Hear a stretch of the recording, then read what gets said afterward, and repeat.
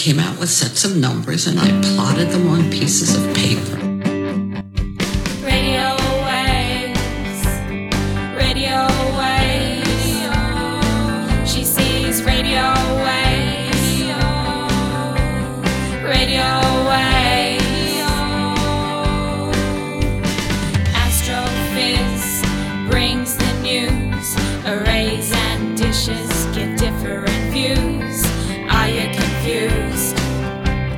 Radio waves, radio waves. She sees radio waves. She sees radio waves. Welcome to the Astrophiz podcasts. My name is Brendan O'Brien. Today is Thursday the 10th of August 2017. Each fortnight we have a special guest in the fields of radio astronomy, optical astronomy, space science or particle physics. And this week our special guest is Dr. Alice Gorman from Flinders University in South Australia, and she's a member of the Advisory Council of the Space Industry Association of Australia. And that's followed by Dr. Ian Musgrave of Astroblogger fame. And as usual, Ian will also tell us what's up, Doc, what's up in the night sky, and I'll be giving a brief news roundup as usual. So let's cross to Adelaide in Australia for today's show.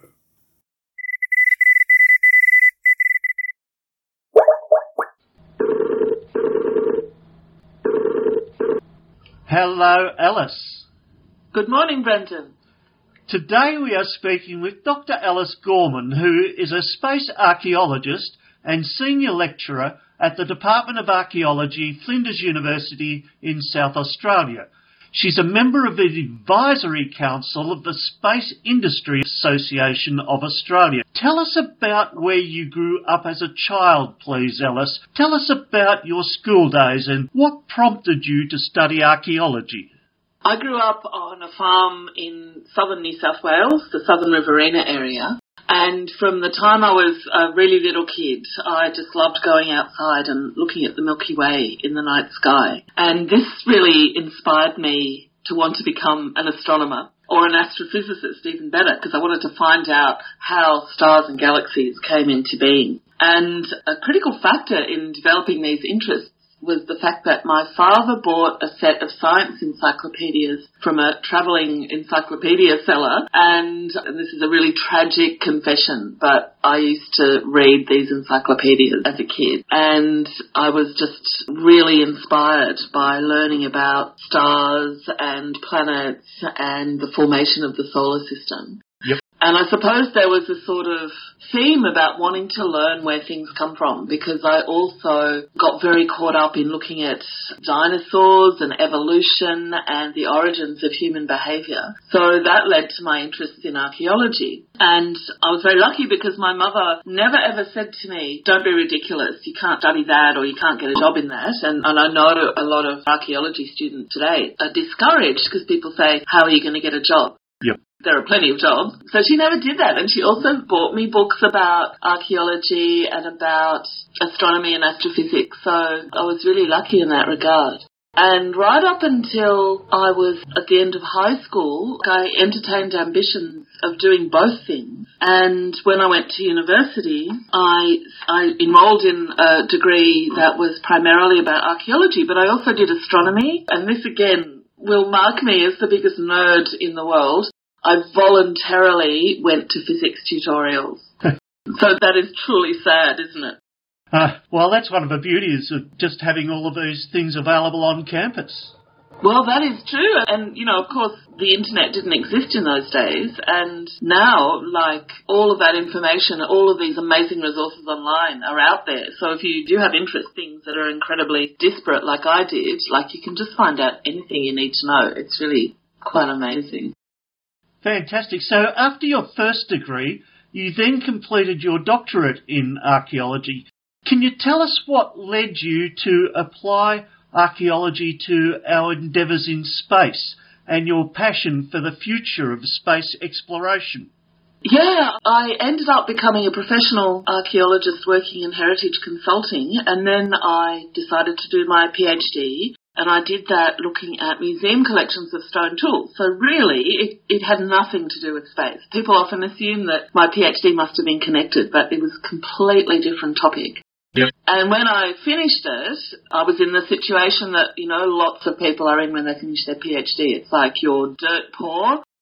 You are so tired of studying, you're kind of mentally exhausted, and you just need to get on with your life somehow. So I took a job working on a very big heritage project in central Queensland, and I was mainly working with Indigenous heritage, and I had a team of 6 young Aboriginal women that I was working with. They were from each of the native title claim groups in the area, and we were working bloody hard. We were doing a lot of field work, and we also had to sort of battle the attitudes of the engineers on the project we were working on, which often weren't very complimentary towards Aboriginal people, but that's another story, I guess. So I was totally immersed in Aboriginal heritage, and there was one particular event that suddenly made me change my direction, and this event was something really quite simple.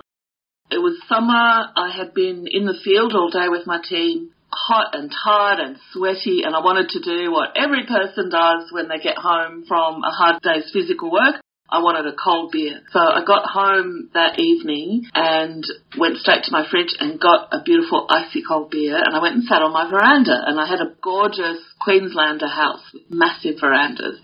And I was sitting on the veranda just looking up at the stars in pretty much the same way I did when I was a little kid on the farm. Yep.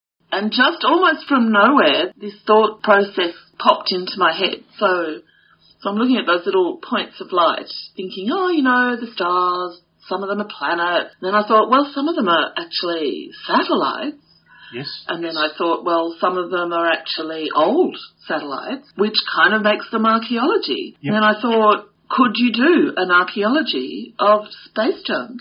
And what are the heritage management issues related to space junk? And so I hadn't really thought about this stuff for decades, and I didn't know the answer to any of those questions. But when I had those thoughts, it kind of was if all of those things just clicked into place.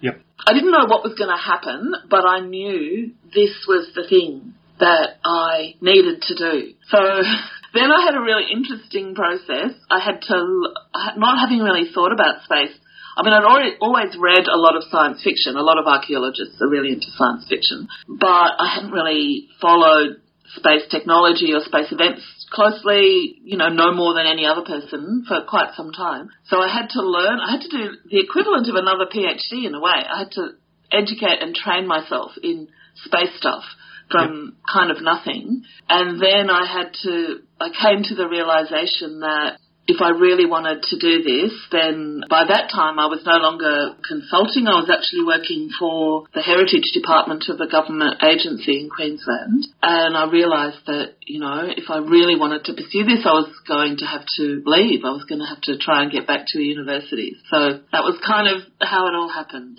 Wow. So let's go back now and continue to combine archaeology and space. Let's talk about ReSat-1 being launched from Woomera in 1967 and how almost exactly 50 years ago, in November, Australia was the third country after Russia and the US to launch into space from its own territory. What can you tell us about Australia's early space exploits with ReSat-1? I love the story of ReSat-1, and it just astonishes me that it's not more widely known in the general Australian population. Like being the third nation in space, that is huge. And why we don't celebrate that more? Well, I've got some theories about why we don't celebrate that more. And it is true. This year is the 50th anniversary of the launch of ReSat-1. So basically, ReSat-1 was a satellite developed at Woomera, scientific satellite. So it was meant to gather data that would help us understand the upper atmosphere. And it was also closely related to collaborations we were having with the US and various European nations at the same time. So that's another aspect of the story I really like, because it's the Cold War, it's the space race, and everybody tends to focus on the US and the USSR and their kind of conflict and adversarial relationships. But while all of that Cold War space stuff was going on, there was a huge amount of international cooperation, and Australia was right in the thick of all of that.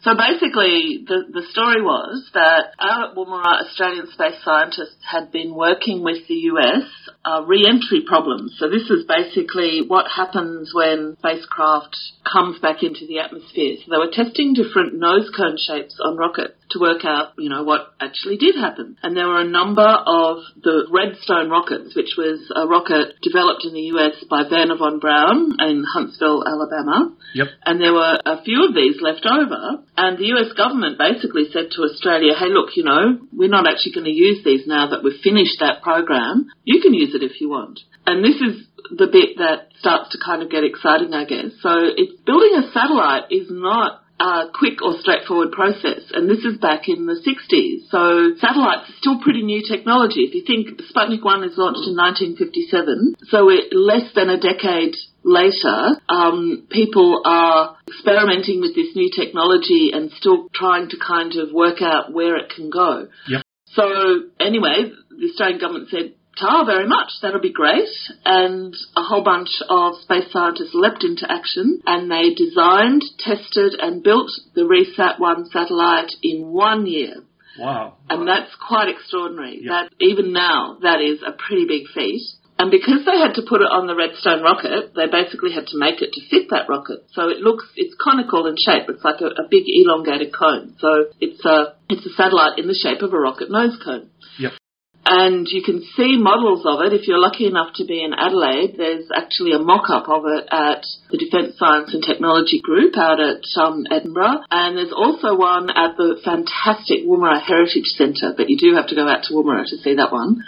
So it's quite big. It's actually, it's 1.5 meters, maybe bigger, and it was meant to get a whole bunch of kind of upper atmosphere data that was going to be useful for the European Launcher Development Organisation, a precursor of the European Space Agency that was operating out of Woomera at the time. Anyway, so they built the satellite, they tested it, and then they put it on top of the rocket. They repainted the rocket, and they painted a kangaroo on the front. Yep. And then they launched it in early November. It successfully reached orbit. It returned a whole bunch of data. And then in 1968, it re-entered the atmosphere. So it's not up there any longer. But it's an extraordinary event to think that Australia became the third nation in space. And what you mentioned before is really important. It's the third nation to launch from our own territory. Yes. Because France launched Asterix 1 in 1965. They launched it from Algeria, which was a French dominion, yep. But it wasn't actually in France. So a lot of people will say, look, doesn't really count. ReSat-1 is the fourth, not the third. And there's also an Italian launch that many people say comes before, but everybody debates this and gets set up about it. I'm quite comfortable to say Australia launched the third satellite from its own territory. So we were players in the height of the space age, and what really kills me and a lot of us working in space is that we're not there anymore. We let that go. We dropped out of visibility, and a lot of people, just sort of like, what happened? Like, why did we let this happen when we had so much expertise? And when we have the Woomera launch range, which is a world-class facility, why aren't we doing more in space? Okay, well, let's dig into that a little bit and talk about our space policy. As an observer from the outside, I'm pleased that after seemingly having a good long nap for 50 years, we at least now have some space policy frameworks in place. And let's look at our recent satellite utilisation policy. Its most striking feature is that it says more about what we won't do, like our own launches or do any serious explorations or put humans in space. This tells me we're not really serious about space and that we'll continue to rely on more adventurous and entrepreneurial nations, and we'll continue to pay through the nose to support our national interests in things like agriculture and mining, which rely increasingly on GPS and reliable, up-to-date data mapping. and more importantly, our young graduates and entrepreneurs who yearn for careers in space will be lost offshore. What's your insider view on the impact of our current satellite utilisation policy, Alice? Well, I think everything you say is true. The policy is quite carefully worded to draw a line around the things Australia is not going to get involved in, while attempting to be positive and supportive of the things that are seen as possible avenues for Australia. So launch is definitely one that is off the table. Yep. However, we do have at the moment a space company called Gilmore Space in Queensland, yes, who is working on Australian launch capabilities. So, maybe this isn't going to be the case forever. We also do not do human spaceflight. This is an interesting one. I mean, there's been a debate going for decades about human versus robotic space exploration. Yep. And human spaceflight is massively expensive. Yes. And there's a sense in which Australia doesn't need to do it. But if, for example, we joined the European Space Agency, they have invited us 4 times previously, then Australians could be astronauts as part of that. And I guess I agree. I think we don't want to focus on human spaceflight, but it doesn't mean we can't participate, and it doesn't mean we shouldn't support Australians who would like to do that. Yep. And one avenue is certainly becoming a member of the European Space Agency. Otherwise, the Australians who've been in space have had to resign their Australian citizenship and become Americans, or maybe they lived in Australia, but they weren't Australian citizens to begin with. The satellite utilisation policy is particularly interesting because after it was made, and we had extensive consultation about it, and it has limitations, but it's not that bad, really. But there was a change of government, and the policy kind of vanished, and you kind of weren't allowed to talk about it. And then there were other things happening, like when the Australian Space Activities Act came up for review last year, and this was a very positive thing because the government had realised that while the intentions of that act were good ones, they're mainly around safety and limiting the government's liability if something, a rocket blows up or goes badly wrong. Those are all important things. Yep. It also was an impediment to the new developing space industries, particularly around CubeSats and small satellites. Yes.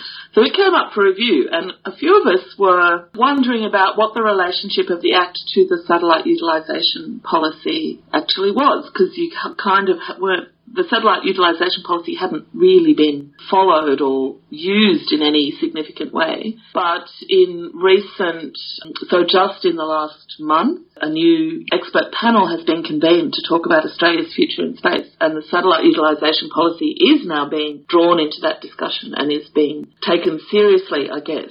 So, as a policy, it was, I guess, part of it was sort of aspirational, part of it was telling us what we couldn't do, and part of it was sort of defining Australia as a space nation. And many of us thought that it kind of really lacked ambition, I guess. Yep. Because this has been going on for decades now, and it's been irrespective of which party was in government at the time, and numerous reviews and studies and have said, yes, Australia needs to take space seriously, because exactly as you say, we buy in a lot of stuff that we could get ourselves, we rely on free stuff, and we don't give much back.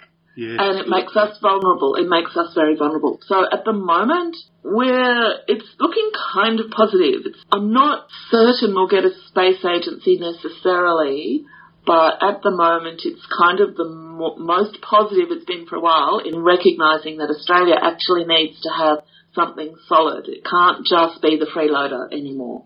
Fair enough. So you've got a positive take in that we're in line to get a visionary national space program and possibly even a space agency.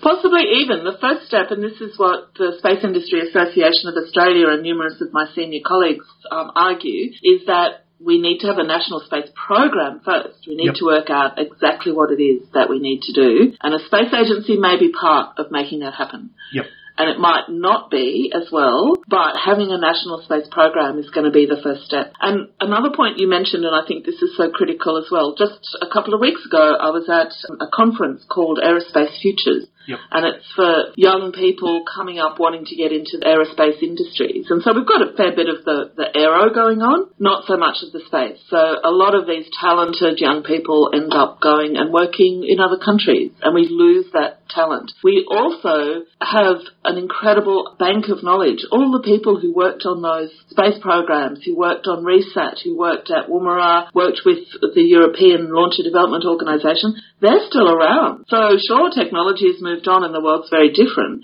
but we should be utilising the incredible store of knowledge and experience that we have here from those people. They're still here. They haven't gone away. And that's something I think it relates to my interest in heritage, I guess. It's not just about a heritage satellite or rocket or launch site. It's also about the people and what they know and what they can bring to our new and growing space industry.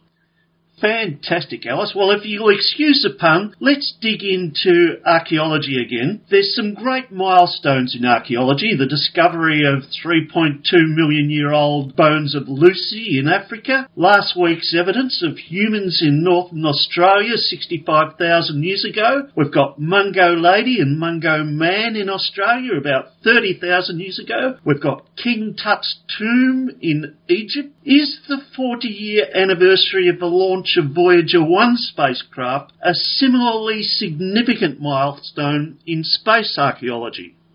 You know, I think it is. I think you framed that quite beautifully. I think we can look at something like Voyager 1 as the same kind of moment or event or material evidence of something that's like a cultural turning point or watershed.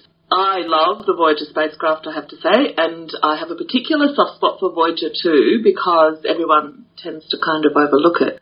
Yep. But when you look at what it means, if you line up all of those different things and you think, what does it mean for human culture and human history when you have something like that? And the two Voyager spacecraft, I think, are very similar things. They're objects that capture a certain moment in human technological evolution, if evolution's a bit of a loaded word, but it kind of is evolution, I guess. Yep. And they've done something extraordinary. They've taken the extent of human engagement with the solar system right out to the edge of the solar system. So you can now say that the solar system is a human place. The entire solar system is kind of been created by human activities in space. Yep. And the Voyagers, of course, are also fascinating because they carry the golden records. Yes. And they're like time capsules of the 1970s. They express what Carl Sagan and his team thought was important in the 1970s to maybe, you know, the kind of dream is at some point billions of years in the future, some sentient alien race will fall across one of the Voyagers. And for them, it will be like an archaeological excavation. They'll be taking the Voyager apart piece by piece to work out the technology, not just the technology, but to work out what humans were like. There's all these little clues in Voyager that say something about what kind of species humans are. So it will become like an archaeological excavation of the future. So that's one scenario. It would be lovely to think that one day Voyager will deliver its message to some alien species. But for the moment, it's a time capsule for us. Every decade that passes, we look back on the things that were chosen to be on the golden record. Yes. And they mean different things. Yep. We can tell something different about what people thought about space and thought about humans in the 1970s. So that makes them absolutely fascinating. So, yeah, I agree. I think the Voyagers, they're unique because they're so far away and because we're still talking to them.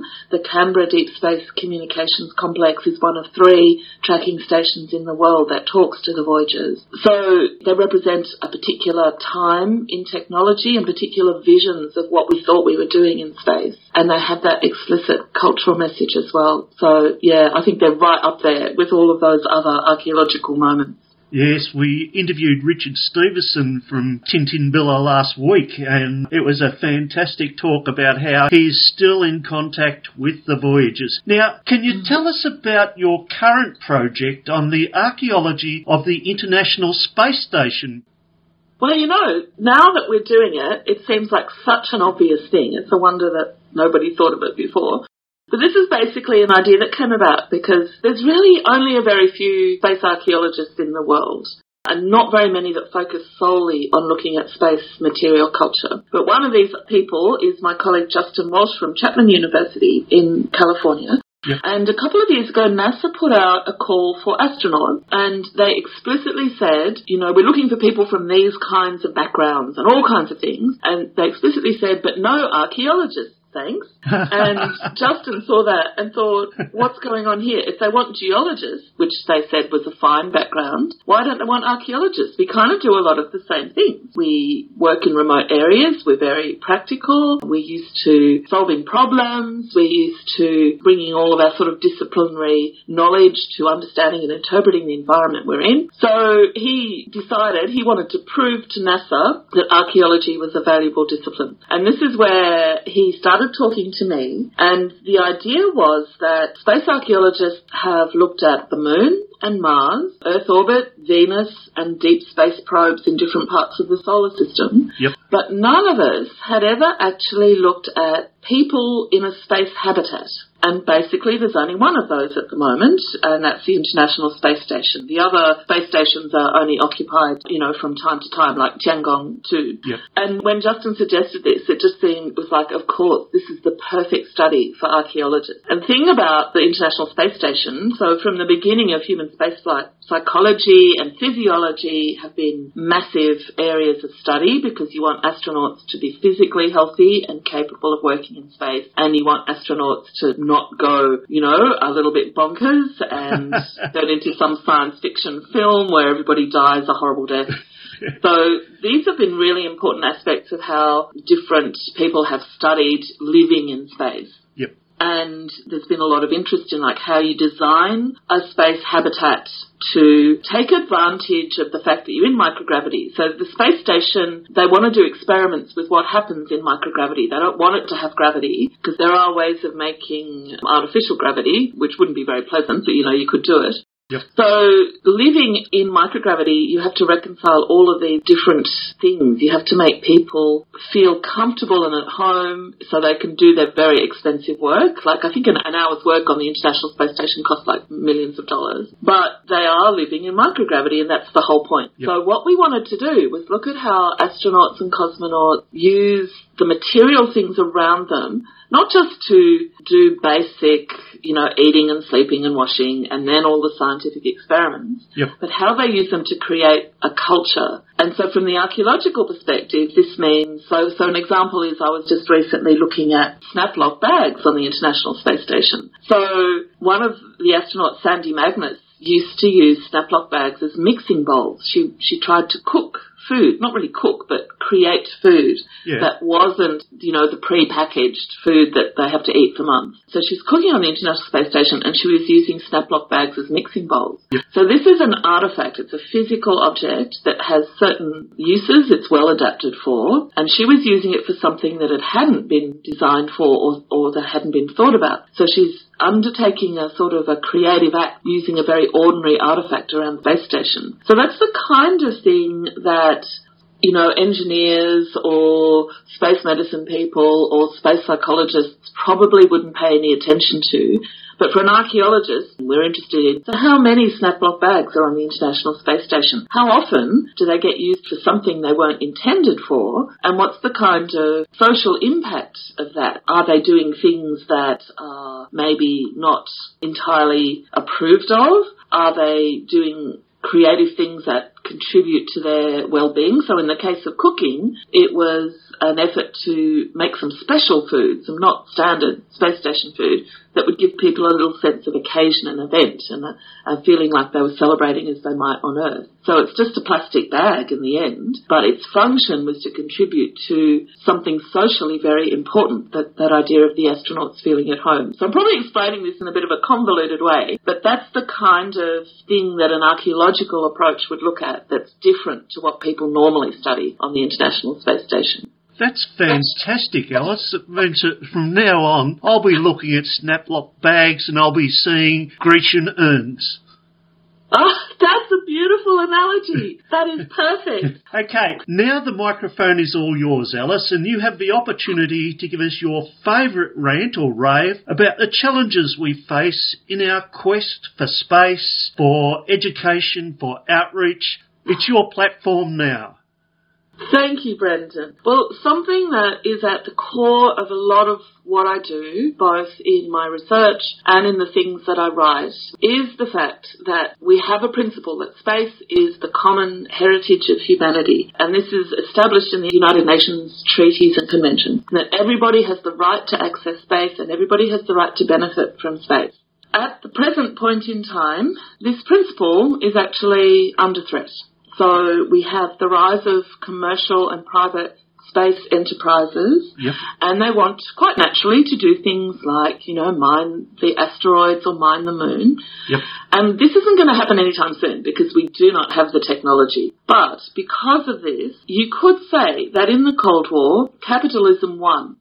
And so now we're on an uber-capitalist path to regard space a resource to be exploited and to create profit from. At the moment, the Outer Space Treaty prevents that happening, but lots of people want to get rid of it so that they go and make profit from space. Now, that's okay. I don't actually have a problem with that. What I do have a problem with is the fact that this could turn into a runaway effect where that principle that everybody has the right to access space no longer exists, and we get a whole society which is divided between the wealthy people who have access to space and the poor people who are left back on Earth. This is a very real danger, and in order to make sure it doesn't happen, we need to make sure us here now, regular people, need to make sure we have a voice at the table. And this is one reason why Australia getting more active in space is good, because it enables us Australians to have a voice. So we need to know what's going on, and we need to say when we're not happy with the direction things are going on. And if we don't do that, this is what's going to happen. Those private corporations are going to say, oops, sorry, I own this bit of the moon now, and I own the profits that come from it. So there's something I feel so passionately about, is that everyday people need to have their voices. Even they don't have to have the same opinion as me. They can have whatever opinion they like, but we need to be heard. These decisions can't be left up to largely aerospace engineers who perhaps aren't always across the social nuances. And as part of that, something else I feel really passionately about is ensuring that Indigenous people have a voice at that table as well. So there's a really interesting metaphor that you'll see a lot in space literature. It's a contrast between what's called Stone Age and the Space Age. And in this metaphor, Indigenous people across the world are left on the Stone Age side. And this obviously speaks to me as an archaeologist, because this is something, the Stone Age is meant to be about archaeology. And it's not a term archaeologists use anymore. Because it has those implications. So in everything that I research, I try to make sure that I don't overlook contributions of Indigenous people, and that I try to make sure in my work as part of the Space Industry Association Australia, I try to make sure that these issues aren't overlooked either. So these are my two messages, I guess. If the world turns into this us and them, the haves and have-not, we have to make sure that Indigenous people are not automatically left on the have-not side with the rest of it. So we need to be active, we need to be informed, and we need to make our voices heard. That's fabulous. That's astonishing, Dr. Alice Gorman. Thank you so much, Alice. It's been fabulous speaking with you. I just love the irony that if we want to find out more about our future in space and on Earth, that we've been so well informed by your expertise in space archaeology. Thank you so much, Alice. Brendan, it's been an absolute pleasure, and thank you for your very insightful question. That was Dr. Alice Gorman, and you can follow at Dr. Space Junk on Twitter. She does some fantastic posts. Next up, we cross over to Adelaide to talk with Dr. Ian Astroblog Musgrave in What's Up, Doc?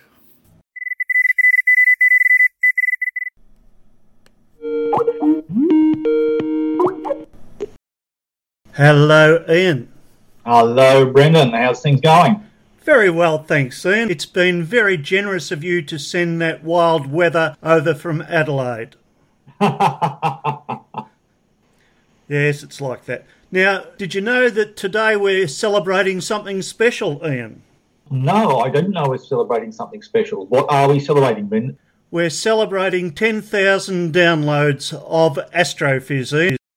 10,000 downloads. That's pretty special. It is. It's a nice round number, and it's certainly in the tens of kilos of downloads. Yes, well, the website ran out of electrons and I had to stoke up some more. Very good, Ian. Well, we better stick to our project here. Ian, can you tell us what's up in the sky this week? What's up in the sky this week? Well, lots of things. One of the things that's up in the sky won't be exactly this week, but I'm going to talk about that a bit later. Yep. For those of you who have been following what's going on the western horizon shortly after twilight, Mercury is now reaching its peak distance from the horizon. For those of us in the southern hemisphere, we're going to get a very good view. For those of you in the northern hemisphere, Mercury is going to be reasonably visible above the horizon, but it'll still be relatively low. But for us in the southern hemisphere, we're going to see Mercury really high above the horizon. In fact, it'll be so high that you'll be able to see it above the horizon until after astronomical twilight. That's an hour and a half after sunset. Yep. Although it will be very low above the horizon, then you'll need a fairly clear horizon to see it properly. For those of you with not so clear horizons, if you look to your west about an hour after sunset, Mercury will be very, very visible. And then after this week, it'll start heading back towards the horizon. Unfortunately, there's nothing interesting around Mercury at the moment. There's no bright stars or moon or anything. It's just Mercury gleaming to itself in the distance. But it's still worth having a look at. It's one of the rare occasions where you can easily see what's happening to this bright planet. Very good. If you look just above Mercury, you'll now be able to see Jupiter and the bright star Spica. Now, Jupiter and Spica have been getting closer and closer, and as they're getting closer and closer to the horizon, so it's relatively easy to sweep your eye up from Mercury to see the pair of Spica and Jupiter. Over the coming weeks, Spica and Jupiter will come closer and closer. So that's something very nice to look at. It does mean that an hour after sunset, if you look to the western horizon, you'll see two bright planets and a bright star nicely lined up in the evening, looking very nice. Later on in this month, Jupiter and Spica will be visited by the crescent moon, but we'll talk about that when the time comes. At the moment, just the two bright planets and the bright star lined up in the western evening sky an hour after sunset looks really nice. Very good. Let's talk about Saturn. Saturn is now its past opposition, where it was the biggest and brightest, but Saturn is really quite nice at the moment.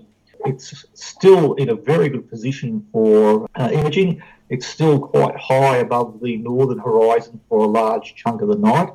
It's now not visible all night long, but for those of us who don't feel like getting up at 3 o'clock in the morning, that's pretty good. For those of us who prefer to do their stargazing in the early evening, Saturn is in an ideal position from about 9 o'clock to about 11 o'clock for very good imaging.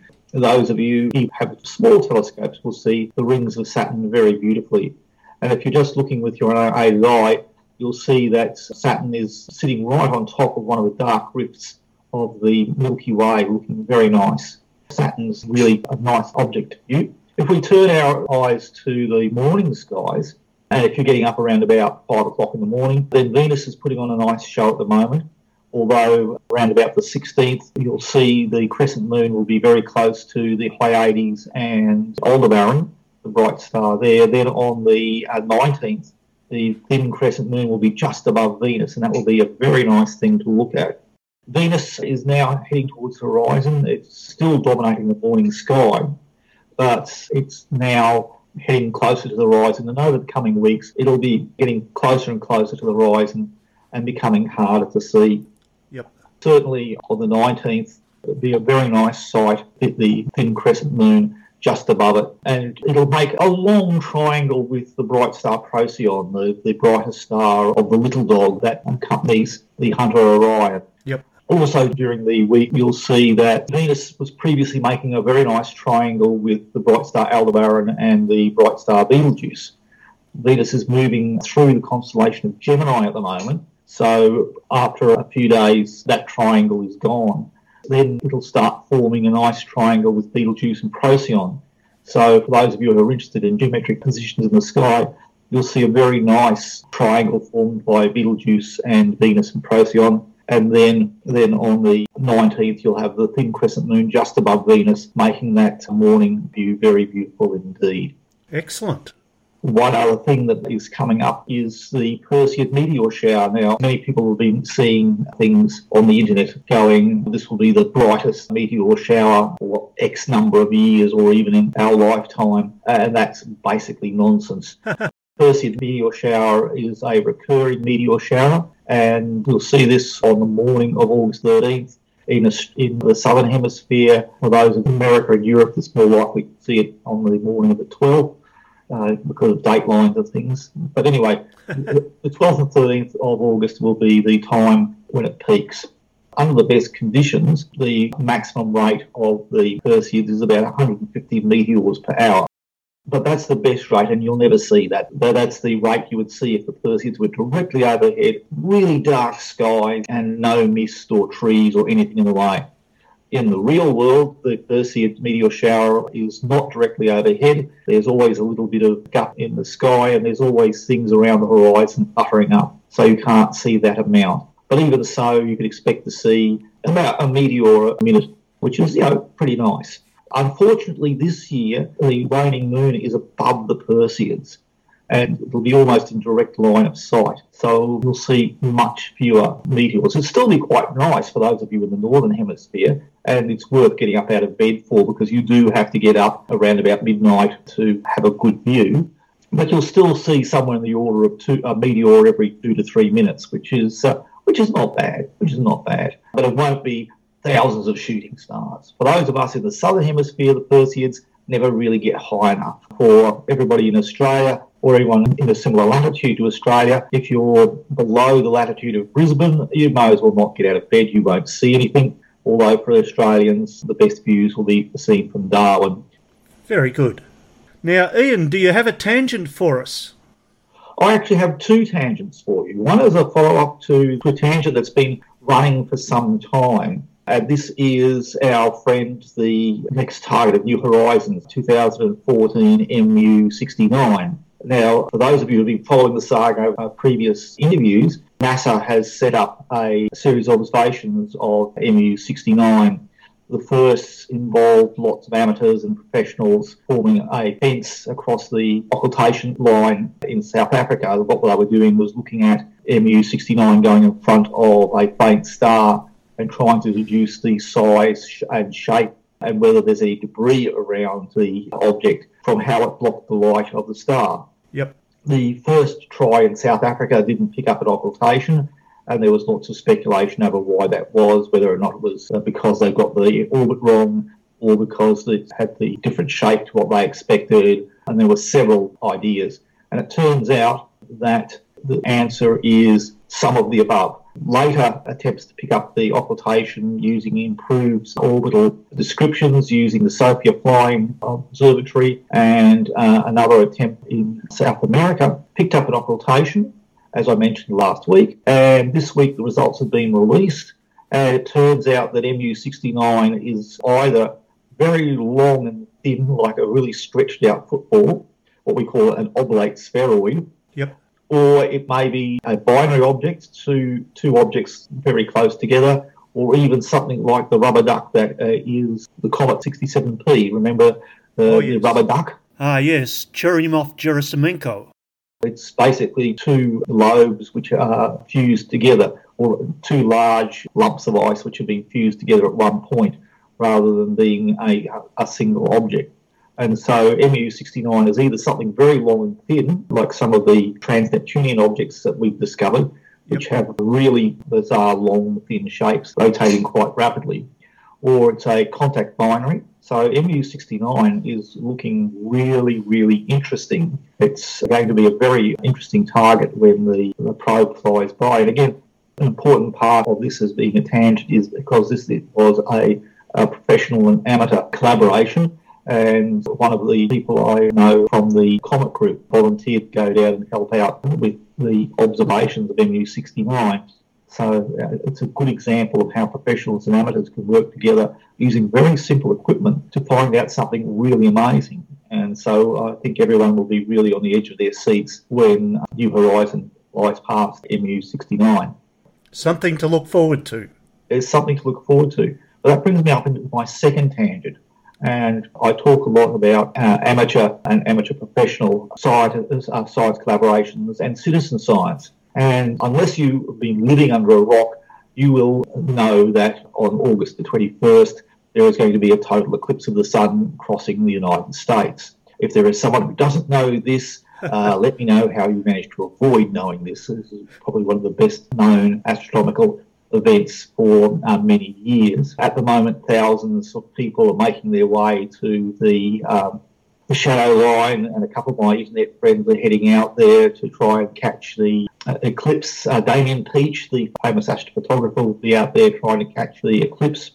And in a sense, the eclipse is a special case of an occultation, only bigger, more fancy, and a lot more spectacular. Seeing the moon move in front of the sun and block out its light is a lot more spectacular than seeing a tiny telescope visible only star wink out. But why am I bringing this up? Because this is an example of citizen science again. One of the key pieces of evidence that showed that Einstein's theories were on the right path was an eclipse, an international observed eclipse where they took photographs of the sky before and during the eclipse, looking for a displacement of stars by the gravitational field around the sun, or rather the gravitational well around the sun. Yep. So what a number of amateurs are doing this time, they're trying to recreate that experiment. And they're going to measure the position of stars close to the sun during the eclipse, and then they're going to wait some months and take a photograph of that same area without the sun, and then measure the distance between the stars before and after you have a rather massive object, i.e. the sun, in the same position, and then doing the same sorts of calculations that Arthur Eddington did back in 1918 to show that gravitational wells, or rather that large objects distort space-time around them. For some people, they've already taken photographs of the fields where the sun will be, and so they're ready to go as soon as the eclipse happens. Again, this shows how relatively simple things amateurs can either directly contribute to new knowledge or reinforce some of the classic findings of astrophysics. Again, because this is Astrophiz and the Astrophiz podcast, I thought it was a good idea to highlight this piece of citizen science looking at one of the fundamental issues around astrophysics. Gravitational lensing has grown into a fantastic tool that's used in lots of applications now. Well, yes, we use it to do everything from weighing galaxies to detecting exoplanets. And redoing Arthur Eddington's experiments won't add new knowledge, but it just will be a way of amateurs to be able to show they can replicate a classic piece of science and demonstrate for themselves. But as you say, I mean, we use gravitational lensing for so much. And gravitational lensing, of course, works not only with visible light, it also works with such things as radio waves and some of the experiments that have been used to confirm the Einsteinian distortion of space-time by our sun have used intense radio sources rather than light. So because then you don't have to worry so much about an eclipse. You can do these measurements in the absence of an eclipse. Of course, you have to worry about the radio emissions of the sun itself, but if you choose an appropriately intense stellar radio source, you'll be able to check the position reasonably accurately despite the sun's own radio waves. Fantastic, and we wish our American friends all the best. I'm sure they'll have a fantastic time watching that eclipse, and there is something eerie about entering totality. There's something really amazing. It's a wonderful experience. Yes, I experienced 2 total solar eclipses now. First one was down in South Australia during the South Australian eclipse, and the sky goes dark, all the birds go quiet. And it starts getting cool, and it is a really eerie feeling. And the way that the colours in the sky and the corona around the moon it's amazing. The other total eclipse that I experienced was in Cairns, where unfortunately a cloud went over the sun just as the total eclipse was about to start. But you still have that entire eerie thing, the light change. You had all this light streaming through the clouds, and then it blinks off, Yes. And again, the birds stop, everything stops. Even with the sun behind the cloud, you get a very definite eclipse feel. So it's like people looking at what the corona is likely to be like and whether or not the corona will be extensive this time around. And so it's possible that there will be a quite significant corona around the sun this time. And so that would make the viewing even more amazing. Fantastic. Well, thank you very much, Ian Astroblog Musgrave. It's a pleasure to be on, Brendan, and I feel rather chuffed that we've managed to reach and exceed the 10,000 downloads barrier. So that's getting out and talking to so many people, and hopefully it's getting them to think about getting out and doing some of the sorts of things we're talking about, and getting involved in citizen science, not just sitting and going, wow, that's really cool, but going out and being involved in something cool as well. Thanks, Ian. You can follow at Ian F. Musgrave on Twitter. Next up, the Astrophiz News headlines. First up, from Cosmos magazine by Cathal O'Connell, a brief history of ideas about the size and shape of the universe. Space is big. You just won't believe how vastly, hugely, mind-bogglingly big it is. I mean, you may think it's a long way down the road to the chemists, but that's just peanuts to space.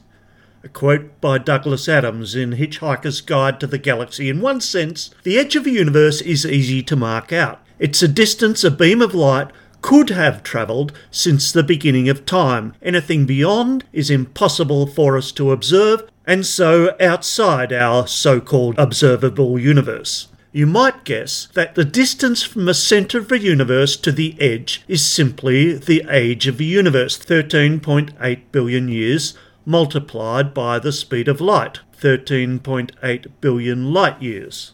But space has been stretching all this time, and just as an airport walkway extends the stride of a walking passenger, the moving walkway of space extends the stride of light beams.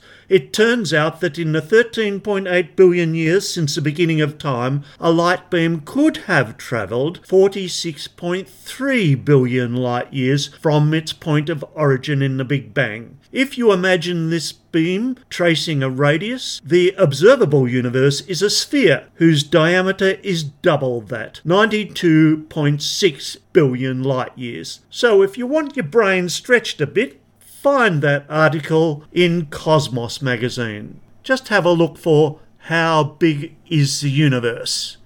Cosmos. Next, a press release from NASA. NASA has selected 9 proposals under its Explorers program that will return science about the Sun and space environment and fill science gaps between the agency's larger missions. 8 for focused scientific investigations and 1 for technological development of instrumentation. The broad scope of the investigations illustrates the many vital and specialised research areas that must be explored simultaneously in the area of heliophysics, which is a study of how the Sun affects space and the space environment of planets. Each heliophysics small explorer mission will receive $1.25 million to conduct an 11-month mission. They are mechanisms of energetic mass ejection from the Sun, focusing optical X-ray solar images, multi-slit solar explorer, the tandem reconnection and cusp electrodynamics reconnaissance satellites, known as TRACERS, studies of the corona and heliosphere called PUNCH, the Sun Radio Interferometer space experiment called SUNRISE, and the atmospheric wave experiment, OR. That's awesome, NASA. Follow at Astrophiz on Twitter. See you in 2 weeks. Radio Wave!